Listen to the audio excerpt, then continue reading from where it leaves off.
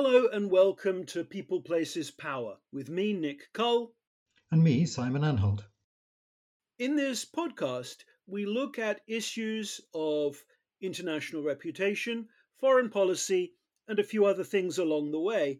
And this week, we're going to be talking about the role of the media in this world of reputation. How do the media cover issues of international reputation? And are they themselves a building block of international reputation? So, to get us started with this, Simon, maybe you could talk a little bit about how the media has covered the world of nation brands and branding that you have, like it or not, been part of now for 25 or so years. Well, at the beginning, fairly soon after the term began to be discussed, the media in the West, particularly in the UK, seemed to be taking an interest in the idea. I think partly because they scented the possibility of a scandal there. There's no question that the term nation plus branding or nation plus brand is intrinsically provocative. And actually, that's what I rather hoped when I coined it, because you've got this grand old word nation, and you've got this modern, rather slippery, rather weaselly word brand, and you stick them together, and there's a sort of chemical reaction. It feels dangerous, it feels almost offensive. And almost as soon as I started writing or talking about this subject back in the 1990s, I found that the media noticed it and would write vaguely suggestive pieces about how this was a shocking new development, the latest example of government held captive by commercial interests, the world being turned into a gigantic supermarket in which countries are just products on a shelf to be marketed. The downside of globalization, you can guess the kinds of stories. Mhm, mhm. That wasn't unexpected, but I hoped that over time, as the media got more used to it and as they realized that the general public, for reasons which perhaps we can discuss later, found the topic interesting, I hoped that it would start getting a bit deeper, but it never did. And the story of how the media covers this particular topic is a very sad story because basically it's never got beyond those slightly insinuating, very superficial newspaper stories that appear with depressing regularity. Here's a bunch of consultants, here's what they say. Aren't they a bunch of crooks? Goodness me, charging governments, taxpayers' money to fool these idiotic politicians into wasting money on marketing. And it's never really gone beyond that, which is such a shame because it's a fascinating topic. Do you think that the indices are treated differently? Because, every now and again you get coverage, well, pretty much once a year you get coverage of your index, though it tends to cluster around countries that have done well Hmm. or a country that's done badly. Oh my God, how can they say this about us? Do you think there's a different tone in the coverage of indices? Well, it's interesting to look at the different coverage that my two different indexes get. The Nation Brands Index, which has got that word brand in the title and is very much about national image, always gets a lot of press. We don't release the whole ranking, but we release the top 10 and we say who's done well and who's done badly. And that seems to have an absolutely eternal fascination for the media who admire. It's a very postmodern idea, isn't it? What does the public think about countries, and can we measure that? The Good Country Index, on the other hand, which is not doesn't have anything to do with branding, gets enormously more coverage and on a much much much wider scale. Both of them do well in media terms for the simple reason that country rankings always do. There's something perennially exciting to the media, perennially exciting about the idea of putting countries in order and giving them a ranking as if they were running a race. It combines people's extreme sensitivity to the notion of the nation, their own Hmm. country, the country they love, the country they hate, the countries they're worried about, gives it a ranking. It's a ready-made media story, and therefore an absolute gift for any lazy journalist. And is there any other kind of journalist these days? I'm not sure. Well, there's also, I think, lazy index writers Oh, because, sure. we've seen the indices that have been based on media coverage. So sometimes this whole thing gets turned around and people have sought to create rankings based on media coverage. And even people, the same people, have offered to move or sold services to move the position of a country in a media based index. But I'm mentioning no names as I think that's a sharp practice. And we have Mm. also seen media launching their own indices. That's correct, isn't it? Yes, there are a few. And certainly things like livability of cities, which are tangential to this world of reputation. Those are run by Yeah. I mean, every year that goes by, I say to myself, surely, surely this is the last year that anybody can release another ranking of countries and still get media attention for it. And every year more are released, and every year they get media attention. So eh, one thing is for sure: whoever can come up with what comes next after country rankings is going to do very well, because the media and the reading public are desperate for an alternative. Because in the end, these indicators just eat themselves. They're self-fulfilling prophecies. And when you get into a situation like the kind you mentioned, where the media are themselves publishing an index reporting on how the images of countries are reported in the media, then truly you say to yourself, civilization is now eating itself. And where is Jonathan Swift when we need him so badly? This stuff practically right. caricatures itself. But let's take the role of the media in reputation from a different angle. When you're looking at how reputations are built, do you see media figuring in national reputation? So, do you think people admire the UK more than they might otherwise because of British media institutions like the BBC, Guardian, Economist, and so forth? It's a really interesting question. There's no doubt that if a country produces credible media products, and those credible media products are strongly associated with the country of origin, then just like any big brand from a country, it performs an ambassadorial role for that country. No question about it. The UK is a country that's been around for a long time. It has many, many complex interactions with the international community.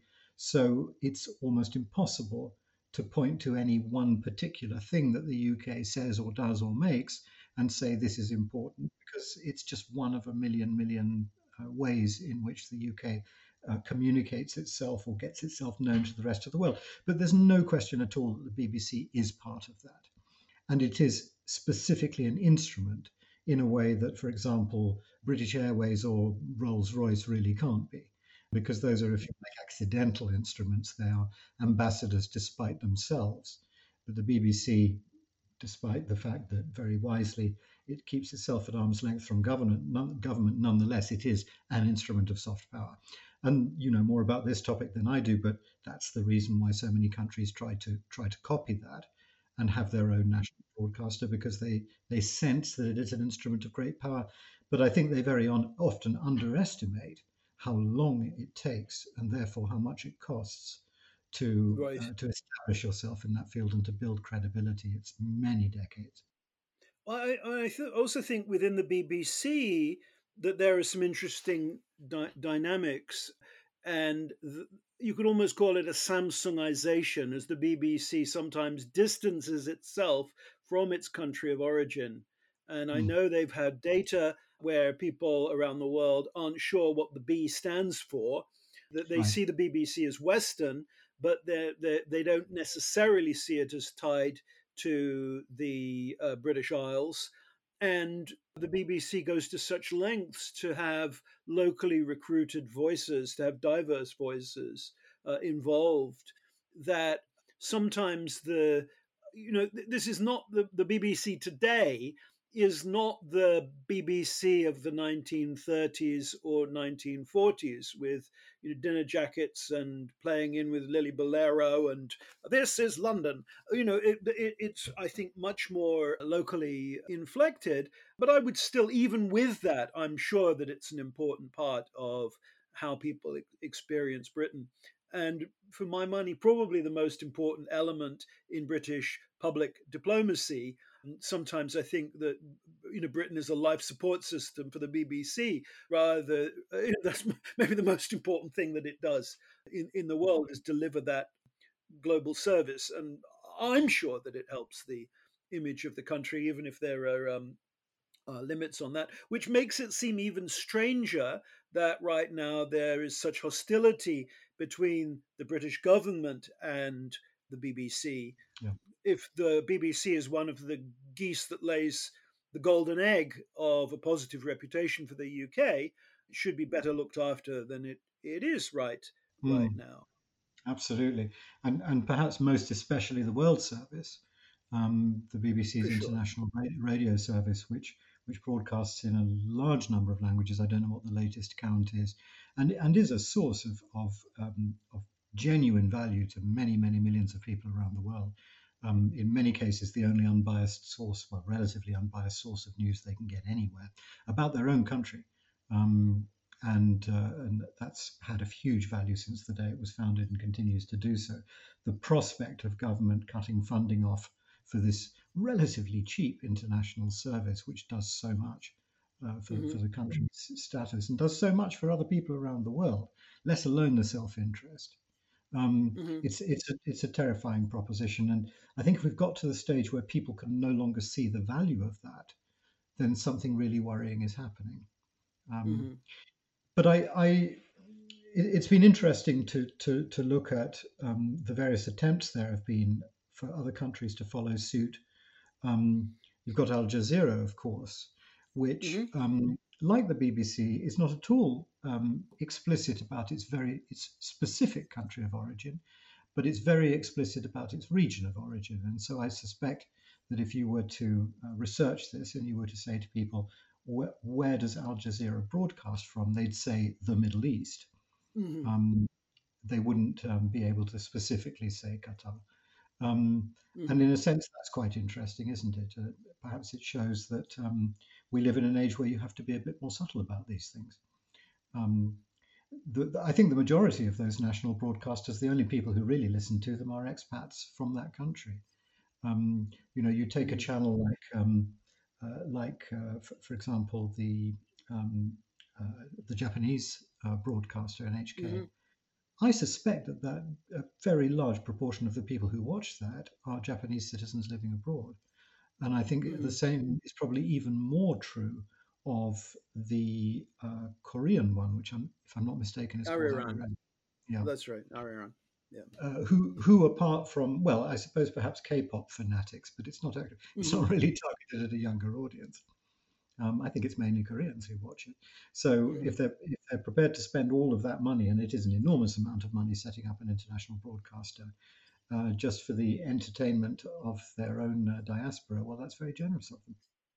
But that's where the BBC began. That was its initial priority, was to connect the diaspora, Mm, and other policies grew out of that. And one of the strange things about international broadcasting is that it exists at two levels. You have a background exposure to an international broadcaster. And then you have what they call surge broadcasting, when there's a crisis and suddenly everybody wants to know what the news is coming out of country X, when mm, mm. a voice from a particular country or a broadcaster with good representation on a country can become an essential part of how we understand what's happening in that place. So Yes. we've got those two things going on, and I think at some points having an international broadcaster was like having an airline. Mm, It was one of the badges of being a great power, yes. and if you didn't have one, there was something missing. But one of the issues here too is, how do the media represent public diplomacy? How do they write about government attempts to improve their image through engagement of foreign publics? And my experience is that that tends to be a a negative story because it gets tied to, I think, an aversion to a government role in media in general, and a sort of a fear of censorship. And one of the stories that comes up both in the US and UK, and probably rightly, is negative coverage of attempts to influence state broadcasters. So, endangerment of Voice of America, attempts to to control the BBC World Service. That has historically been a big alarm bell. More problematic, maybe, is negative coverage even of moderate steps to coordinate international narratives. And I think it's a kind of a go to tactic. If you don't like, for political reasons, the way in which a government is reorganizing its information, you can always go to sell it as an alarm story to the media. So I'm very aware of that. Hmm. I have the feeling that the term itself, public diplomacy, is hardly ever used in the general media. It's not a Mhm. term that most people are familiar with. They're probably more familiar with nation branding, or at least that's easier for them to understand at first glance. And so, therefore, it makes a better story. Off the top of my head, I can't remember ever actually reading a story in a general newspaper or on a general website about public diplomacy. I think the instinct of most general journalists would be that's specialist, like diplomacy itself, and it's not of interest to the general reader. Is that what you've found? I think in the United States during the Iraq War, during the George W. Bush period, public diplomacy was a term that was very widely known, Oh, was and it? was absolutely because it's in my job title. I, I notice whether people glaze over or whether people say, "Ah, yes, I know what you mean." And Yeah. George W. Bush period was a period of, "Ah, yes, I know what you mean," rather than the other. Mm, I think that sometimes it's the components that people latch on to. So in the UK, the British Council has been a traditional whipping boy of the Daily Express. They can always get steamed up about government money being wasted taking Shakespeare to Ethiopia or some such outrage. mm, And that's still a touchstone today in particular papers, the Express, the Daily Mail, Daily Telegraph. And so that would be a kind of way in which in the UK, public or cultural diplomacy, cultural relations issues are manipulated. yeah. Of course, the other interesting topic where the media meets public diplomacy, nation branding, and all the rest of it is perhaps the biggest question of all and the most complex one, which is how does the media actually affect the images of countries? And this is a subject which is endlessly fascinating and really very complex. And I'm often asked by governments, how much does the media matter? And I think the only possible answer is it depends, because undoubtedly you could draw a scale between the countries that are primarily known through the media and the countries where whatever the media says about that country is likely to have very little impact on its image. So at the one end of the spectrum, you have countries which were more or less unknown, or at least people never thought about them until something happened. A war breaks out, for example. And then that country is in the media the whole time. And in a situation like that, the example I usually give in this case is Syria, a country which, until things started going badly wrong in Syria, very few people outside Syria's neighborhood ever thought about it or knew anything about it. But then suddenly, when the news started getting very bad and very scary, and continued to be so for a very long time, suddenly Syria develops itself a popular image. People have associations with them. They're not very profound. They're fairly shallow. It's just, ooh, Syria, trouble. Mm-hmm. But that is a national image which is created almost uniquely by the media. Well, you and I can go back a little further. Do you remember Cambodia? Mm. how from not being a place that people knew anything about, suddenly we knew one thing about it, and that was a very very troubling image for Cambodia. For Yes. we're talking, when would that be? Late 70s. Yeah, yeah. Well, it's very bad news for a country if its image does end up getting created by the media. A, because it tends to be terribly thin, terribly unidimensional, and therefore terribly vulnerable. Because, as you say, people only knew one thing about Cambodia. People only know one thing about Syria, and that's a very, very bad thing. Even if it's a good thing that they know about you, it still creates an enormous vulnerability for the country. At the other end of the It's funny, even thinking about Cambodia, when the Cambodian crisis was going on, when the famine was going on, there was a punk rock song by the Dead Kennedys called Holiday in Cambodia. Now people regularly go for holidays in Cambodia, and it doesn't seem like an absurd, disturbing concept. no, indeed, But it took and how long? 30 years to move out of that, and for Cambodia to return to some kind of normal place. yes, Rwanda is coming back. People are yeah, forgetting yeah, other yeah. associations with Rwanda, and its mountains and gorillas seem to be.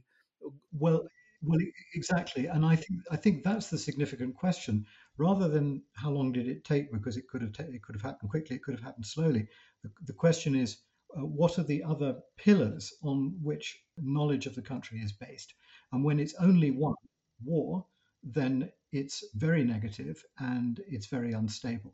The moment you have two pillars and it's standing on two legs, one of them is tourism, for example, in the case of Cambodia or indeed Rwanda, or ecology or something of that sort, again, in the case of Rwanda, and yes, war and conflict, suddenly the thing is much more stable, it's much broader, and the country occupies a larger space in the public imaginarium because people know two sets of things about it. And this is why, when I first started writing on this subject, I came up with this hexagon picture, because those, if you like, are six different columns on which a country's image can stand. And the closer a country gets to standing on six tall pillars, which have got good and bad in them, but there's something that people know about and think about, the closer you are to having a really, really robust international standing. And that seems to be the important thing. And it doesn't necessarily have to take decades, but it does require a really good tourism offering and a really good tourism sector to promote it, plus a really good investment series of investment opportunities and a really good investment agency to promote them, and so on and so on and so on. And preferably a bunch of good products and services to export as well. But one of the processes we can see in the representation of countries is the media's quest for a narrative. Mm-mm. And by narrative, I'm thinking they need a good guy, they need a bad guy, and material that goes against the narrative or that complicates the narrative gets passed gets passed over, for Mm. sure. And anybody who's worked in a newsroom can attest to that. And to be honest, having looked at media treatment of facts in wartime and government treatment of facts in wartime, I think the media is much more careless. And the worst stories seem to me to be have been given legs by the media rather than by governments. Recently, I've been looking back at the First World War, and there's a very interesting book just come out by a British scholar called Stephen Badzey, and he has read extensively into this famous World War One story that the Germans had a factory that converted German war dead, into chemical components for explosives. So it was the corpse conversion factory story, and this was supposed to be one of the worst atrocity stories that the British government put out in World War One. And what he's been able to show is that the story came clearly from the British regular press, probably based on a a trench myth, and the government thought about exploiting the story and then decided not to. They wrote a pamphlet and then thought, no, we don't want to go here. So I find that just fascinating, and it's a process that's borne out in other conflicts too, with commercial media printing tendentious material, and governments, maybe Western governments, trying to put the lid on on extremes. And that's not the story that's told. The story that's told in the media is, oh, you can't trust governments because they're the ones that perpetrate propaganda myths in wartime. But maybe what we're into here is you have to think of the vested interest of the voice, and the turkey's never going to vote for Thanksgiving, if you like. The media is never going to say, well, control or restraint in the media is a good idea. That maybe the media is the problem here, not the government. It's easier to blame the government than to blame one's own institution. Well, all governments, good or bad, at some level have to attempt to be non-partisan because they're supposed to represent the entire population. The media can be as partisan as it likes, and its business requires that it should be partisan. And so their version of events, their view of the world, is always going to be tailored towards their own readership, and therefore strict adherence to the truth is often the first casualty. Mm-hmm. We know that the bad governments are often partisan and are only targeting messages at their own followers, but it's less common, and they're not supposed to do that, and they know they're not supposed to do that. And it's only when you get state media like the BBC that we were talking about earlier, that is genuinely supposed to be non-partisan to speak to the entire population, that love of the truth and balanced objective reporting becomes essential, because you don't have a target audience. You're supposed to be talking to everybody. And it's very, very tough life being that kind of media. That's why the BBC is a perennially unhappy organization, because they have to compete against partisan media, but they're not allowed to be partisan themselves, and it's very tricky. But there's a lot of fascinating research in the area of media studies, looking at the ways in which the media does or doesn't shape the images of countries. And I think it's been known for many decades now that in the vast majority of cases, the media isn't primarily responsible for creating or altering the images of countries. What most of the media tends to do is to reflect public prejudice. It doesn't really create it. Its business is to reflect what people already believe.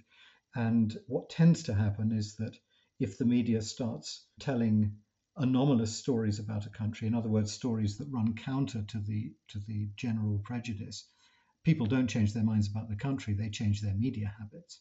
They'll just stop buying that newspaper if it starts saying things about Mexico that they don't agree with. So people's perceptions of countries are very deeply rooted. They're part of the culture, and it's very, very difficult for the media to change that. And yet, if you're ever in the room when a government is discussing how they're going to improve their image, which is the thing that all governments discuss all the time, they immediately jump to the conclusion that this is a media problem and therefore requires a media solution. Yeah. Yes. And So the bottom line is probably that it's a citizen problem, and we get the government and the media that we deserve. yes, So, as there's the line in Julius Caesar, fault, dear Brutus, lies not in the stars, but in ourselves. And perhaps here the fault is not in the media, but in ourselves, and that we end up with the media that we deserve. Well, that's all we have time for this week. Thanks so much for listening. I'm still Nick Cull. I'm still Simon Anhold.